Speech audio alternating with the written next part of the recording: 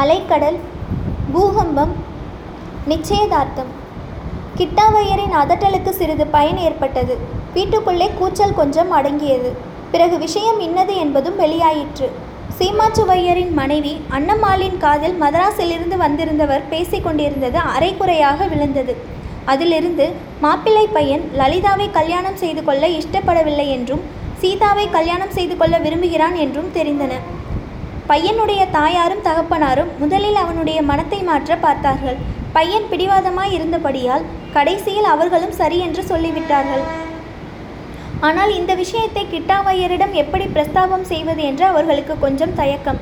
Insurance சுப்பையரிடம் அபிப்பிராயம் கேட்டுக்கொண்டிருக்கிறார்கள்.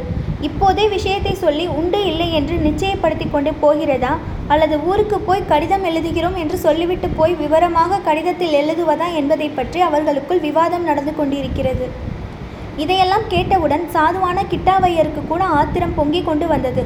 ஆனால் ஆத்திரத்தை யாரிடம் காட்டுவது என்று தெரியாமல் சீமாச்சுவையரை பார்த்து, என்ன ஓய், நான் அப்போதே சொன்னேனே, பார்த்தீரா, மதராஸ்காரங்களுடைய யோக்கியதையை தெரிந்ததா என்றார்.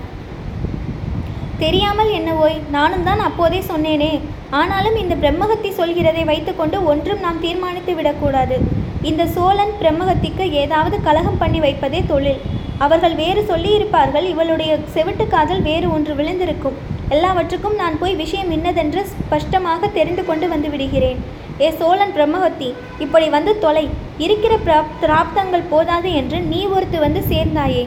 ஏ ஏழரை நாட்டு சனியனே, வருகிறாயா இல்லையா என்று இம்மாதிரி சீமாச்சுவையர் தம்முடைய தர்மபத்தினியை அருமையாக அழைக்க, அம்மாளும் என்னை எதற்காக இப்படி பிடுங்கி எடுக்கிறீர்கள் என்று வாய்க்குள் முணுமுணுத்து கொண்டே புறப்பட்டாள். இருவரும் வீதியில் போகும்போது கூட சீமாச்சுவையர் தம்முடைய தர்மபத்தினியை வாழ்த்திய குரல் கேட்டுக்கொண்டிருந்தது.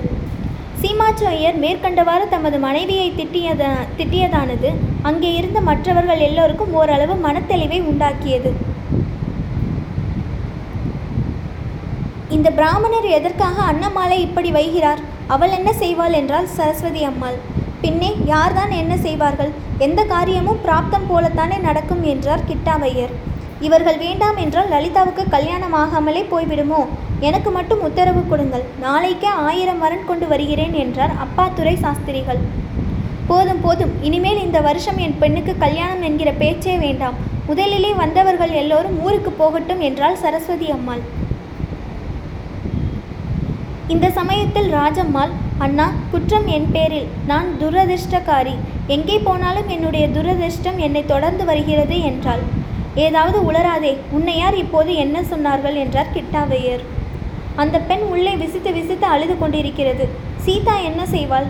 வந்திருந்தவர்களின் முன்னால் வரமாட்டேன் என்றுதான் அவள் சொன்னாள். லலிதா தான் நீ வராவிட்டால் நானும் போக மாட்டேன் என்று பிடிவாதம் பிடித்தாள். மன்னியாவது தடுத்தாளா? அதுவும் இல்லை என்றால் பெரியம்மாள் அபயாம்பாள். நான் ஒரு அசடு, என் பெண் பெரிய அசடு என்பதுதான் தெரிந்த விஷயமாச்சே. நீங்கள் எல்லாம் தெரிந்த பெரியவர்கள் இருந்தீர்களே, சொல்கிறது தானே என்று சரஸ்வதி அம்மாள் சீறினாள். போதும் வாக்குவாதம், நிறுத்துங்கள். அழுகிற குழந்தையை போய் யாராவது சமாதானம் செய்யுங்கள் என்றார் கிட்டாவையர். அழுகை என்ன அழுகை? எதற்காக அழ வேண்டும்? செய்கிறதையும் செய்துவிட்டு ஜாலம் வேற என்றாள் சரஸ்வதி அம்மாள். உள்ளே சீதாவை சமாதானப்படுத்த முயன்று கொண்டிருந்த லலிதாவின் காதில் இதெல்லாம் விழுந்தது. அம்மா சொன்ன கடைசி வார்த்தைகளை கேட்டதும் லலிதா ஆங்காரத்துடன் வெளியில் வந்தாள். அப்பா, நான் சொல்கிறதை தயவு செய்து கேளுங்கள். இன்றைக்கு வந்த பிள்ளையை நான் ஒரு நாளும் கல்யாணம் செய்து கொள்ள மாட்டேன். என்னை வெட்டி போட்டாலும் மாட்டேன். முன்னாலிருந்தே எனக்கு இதெல்லாம் பிடிக்கவில்லை என்று சொல்லிக் கொண்டிருக்கின்றேன். நீங்கள் ஒருவரும் கேட்கவில்லை. அம்மா அனாவசியமாக சீதாவை கோபித்துக் கொள்கிறாள். இது தெய்வத்துக்கே பொறுக்காது. சீதா முகத்தை அலம்பிக்கொள்ளக்கூட மாட்டேன் என்றாள். என்னுடன் வருவதற்கும் அவள் இஷ்டப்படவில்லை. நான் தான் வலுக்கட்டாயப்படுத்தி அழைத்து கொண்டு வந்தேன். அப்படி இருக்க அவளை கோபித்து கொண்டு என்ன பயன்? இப்படியெல்லாம் நீங்கள் அநியாயமாய் சீதாவின் பேரில் பழி சொல்லுவதாய் இருந்தால் நான் இந்த வீட்டை விட்டு போய்விடுகிறேன். இல்லாவிட்டால் கிணற்றில் விழுந்து செத்து போகிறேன் என்று லலிதா ஆத்திரமும் அழுகையுமாய் பேசினாள். இவ்விதம் லலிதா தன் தோழிக்காக பரிந்து பேசியது எல்லாருடைய மனத்தையும் விலக செய்தது. ஆனால் சரஸ்வதியின் கோபத்தை மட்டும் அதிகப்படுத்தியது. ஓ, இப்போதே போய் கிணற்றில் விழு. எனக்கு பெண்ணே பிறக்கவில்லை என்று நினைத்து கொள்கிறேன் என்று சொன்னாள். அடடடா, இதெல்லாம் என்ன பேச்சு?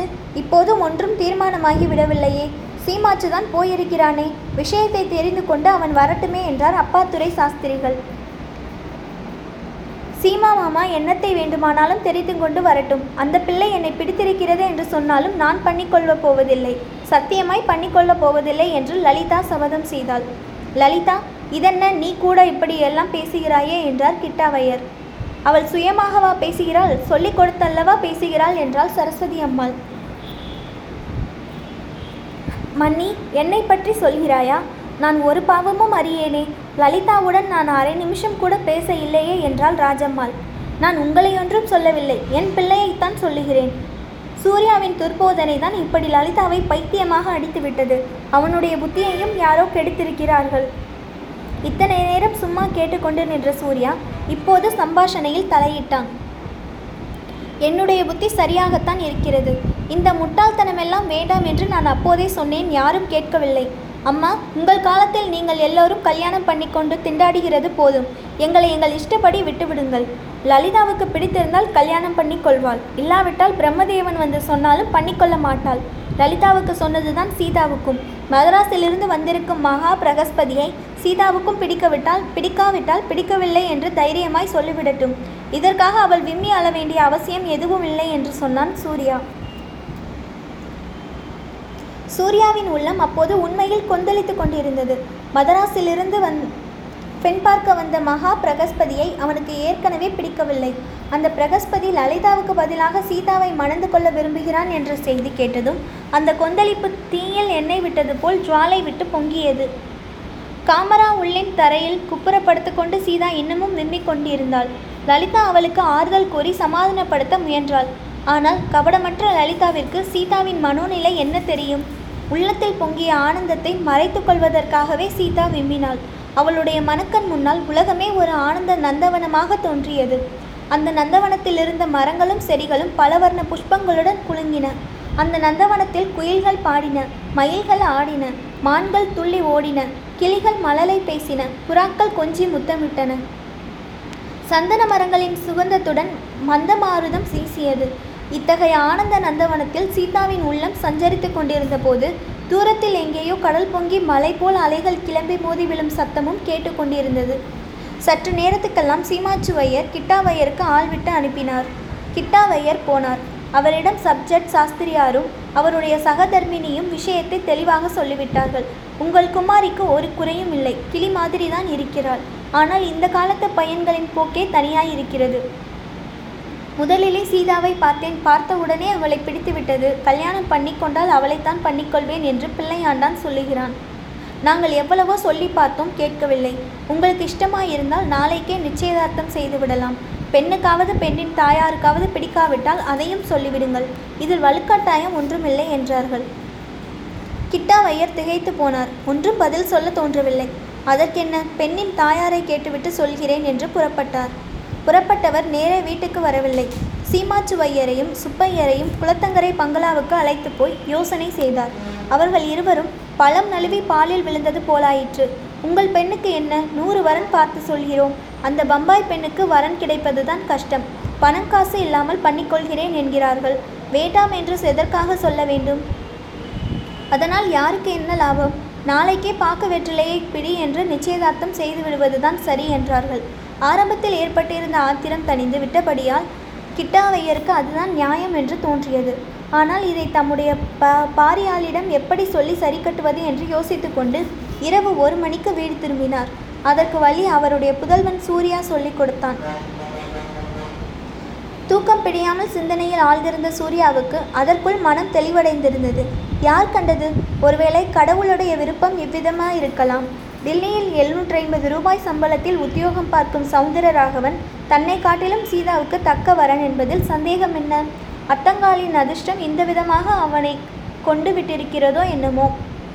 சீதாவின் வாழ்க்கை இன்பத்திற்கு குறுக்கே நிற்க தனக்கு என்ன உரிமை? அன்றிரவு தாமோதரம் பிள்ளை வீட்டு மேல் மாடியில் உட்கார்ந்து பேசி கொண்டிருந்த போது அவனுடைய நண்பன் பட்டாபிராமன் சொன்னது சூர்யாவுக்கு நினைவுக்கு வந்தது. செடியில் உள்ள புஷ்பத்தை தூரத்திலிருந்து பார்த்தே நான் சந்தோஷப்படுவேன். அதை பறித்து கசக்கி முகர வேண்டுமென்ற ஆசை எனக்கு கிடையாது என்று பட்டாபி சொன்னான் அல்லவா? அடடா, எவ்வளவு தாராளமான உள்ளம் அவனுக்கு! அந்த கொள்கையை தானும் ஏன் பின்பற்றக்கூடாது? கிட்டாவையர் இரவு 1 மணிக்கு வீட்டுக்கு திரும்பி வந்ததும் சூர்யா, அப்பா அப்பா, அவர்கள் என்ன சொன்னார்கள்? என்ன முடிவாயிற்று என்று கேட்டான். இன்னும் நீ தூங்கவில்லையா சூர்யா?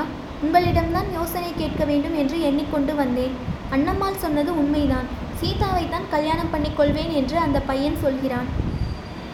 அவனுடைய அப்பா அம்மாவும் அதற்கு சம்மதித்து விட்டார்கள். பணக்காசு சீர்வகையரா ஒன்றும் எதிர்பார்க்கவில்லை என்று சொல்கிறார்கள்.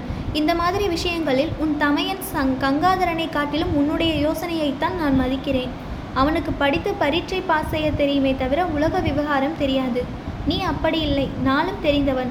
உன் அபிப்பிராயத்தை சொல் என்றார். அப்பா, இவ்வளவு தூரத்திற்கு வந்துவிட்டபடியால் இப்போது ஒரு விஷயம் சொல்கிறேன். நம்முடைய வக்கீல் ஆத்மநாத ஐயரின் பிள்ளை பட்டாபிராமனுக்கு லலிதாவை கல்யாணம் பண்ணிக்கொள்ள வேண்டும் என்ற எண்ணம் இருக்கிறது. போன வருஷம் நீங்கள் எல்லோரும் தேவப்பட்டணத்திற்கு வந்து வக்கீல் வீட்டில் சில நாள் இருந்தீர்கள் அல்லவா? அப்போது பட்டாபி லலிதாவை பார்த்திருக்கிறான். லலிதாவை அவனுக்கு பிடித்திருக்கிறது. வேறு வரன் பார்ப்பது பற்றி அவனுக்கு வருத்தம். அவன் மட்டும் என்ன, வக்கீல் ஐயர்வாளுக்கு கூட கொஞ்சம் வருத்தம்தான். நாங்கள் எல்லாம் உங்கள் அப்பாவுக்கு லட்சியமா பெரிய இடமாய் பார்ப்பார். தூரத்து பச்சை கண்ணுக்கு குளிர்ச்சி என்று ஜாடை மாடையாக சொன்னார் என்றான் சூர்யா. வாஸ்தவன்தான். வக்கீல் ஆத்மநாத ஐயரின் பிள்ளை நல்ல வரன். எனக்கு அது ஞாபகம் இல்லாமல் போகவில்லை. ஆனால் உன் அம்மா இன்னும் பெரிய இடமாக பார்க்க வேண்டும் என்று புலம்பிக் கொண்டிருந்தாள். எனக்கென்னமோ பட்டாபிராமனுக்கு லலிதாவை கொடுப்பதற்கு பூரண சம்மதம். அதை பற்றி யோசித்து முடிவு செய்வோம். சீதா விஷயம் என்ன சொல்கிறாய் என்று கிட்டாவையர் கேட்டார். சீதா விஷயம் நான் சொல்வதற்கு என்ன இருக்கிறது? அவளுக்கும் அத்தைக்கும் சம்மதமாயிருந்தால் சரிதான். பணங்காசு அதிகம் செலவில்லாமல் இவ்வளவு நல்ல இடம் கிடைத்தால் சந்தோஷப்பட வேண்டியதுதானே. அதனால் நமக்கும் நல்ல பெயர் ஏற்படும் என்றான் சூர்யா. அப்படியானால் சூர்யா, நீதான் உன் அம்மாவிடம் விஷயத்தை எடுத்து சொல்லி அவளை சம்மதிக்க பண்ண வேண்டும். அவள் பத்திரகாளி அவதாரம் எடுத்திருக்கிறாள். நான் சொன்னால் தங்கையின் பெண்ணுக்கு பரிந்து கொண்டு சொல்லுகிறேன் என்று நினைத்து இன்னும் அதிக ஆத்திரப்படுவாள். அதற்கென்ன அப்பா, கட்டாயம் நான் அம்மாவை சரிகட்டி விடுகிறேன் என்றான் சூர்யா. சூர்யா ஏற்றுக்கொண்ட காரியம் அவ்வளவு சுலபமாக இல்லை. ஆயினும் கடைசியில் வெற்றி பெற்றான். முக்கியமாக மதராஸ் பையனுக்கு லலிதாவை கொடுத்தால் அவன் டில்லி எங்கே, லாகூர் எங்கே என்று தூரதேசங்களுக்கு போய்க் கொண்டிருக்க நேரிடும் என்றும், வக்கீல் பிள்ளைக்கு கொடுத்தால் பக்கத்தில் இருப்பாள் என்றும் அடிக்கடி பார்த்து கொள்ளலாம் என்றும் சூர்யா கூறியது சரஸ்வதி அம்மாளின் மனசை மாற்றிவிட்டது. மறுநாள் சாயங்காலம் எல்லாருடைய சம்மதத்தின் பேரில் மதராஸ் பத்மாபுரம் மாஜி சப்ஜெக்ட் பத்மலோசன சாஸ்திரிகளின் புதல்வன் சிரஞ்சீவி சௌந்தரராகவனுக்கு பம்பாய் துரைசாமி ஐயர் குமாரி சீதாவை மாணிக்கிரணம் செய்து கொடுப்பதாய் நிச்சயதார்த்தம் ஆயிற்று. பம்பாய் துரைசாமி ஐயர் இதற்கு ஆட்சேபம் ஒன்றும் சொல்ல மாட்டார் என்று ராஜம்மாள் சம்மதிகளுக்கு உறுதி கூறியதின் பேரில் நிச்சயதார்த்தம் நடந்தது. இந்த நிச்சயதார்த்த வைபவத்தில் லலிதா தான் எல்லாரிலும் அதிக குதூகலமாக இருந்தாள். ராகவனை மாப்பிள்ளை என்று கூப்பிட்டு அவனிடம் பேசக்கூட ஆரம்பித்து விட்டாள்.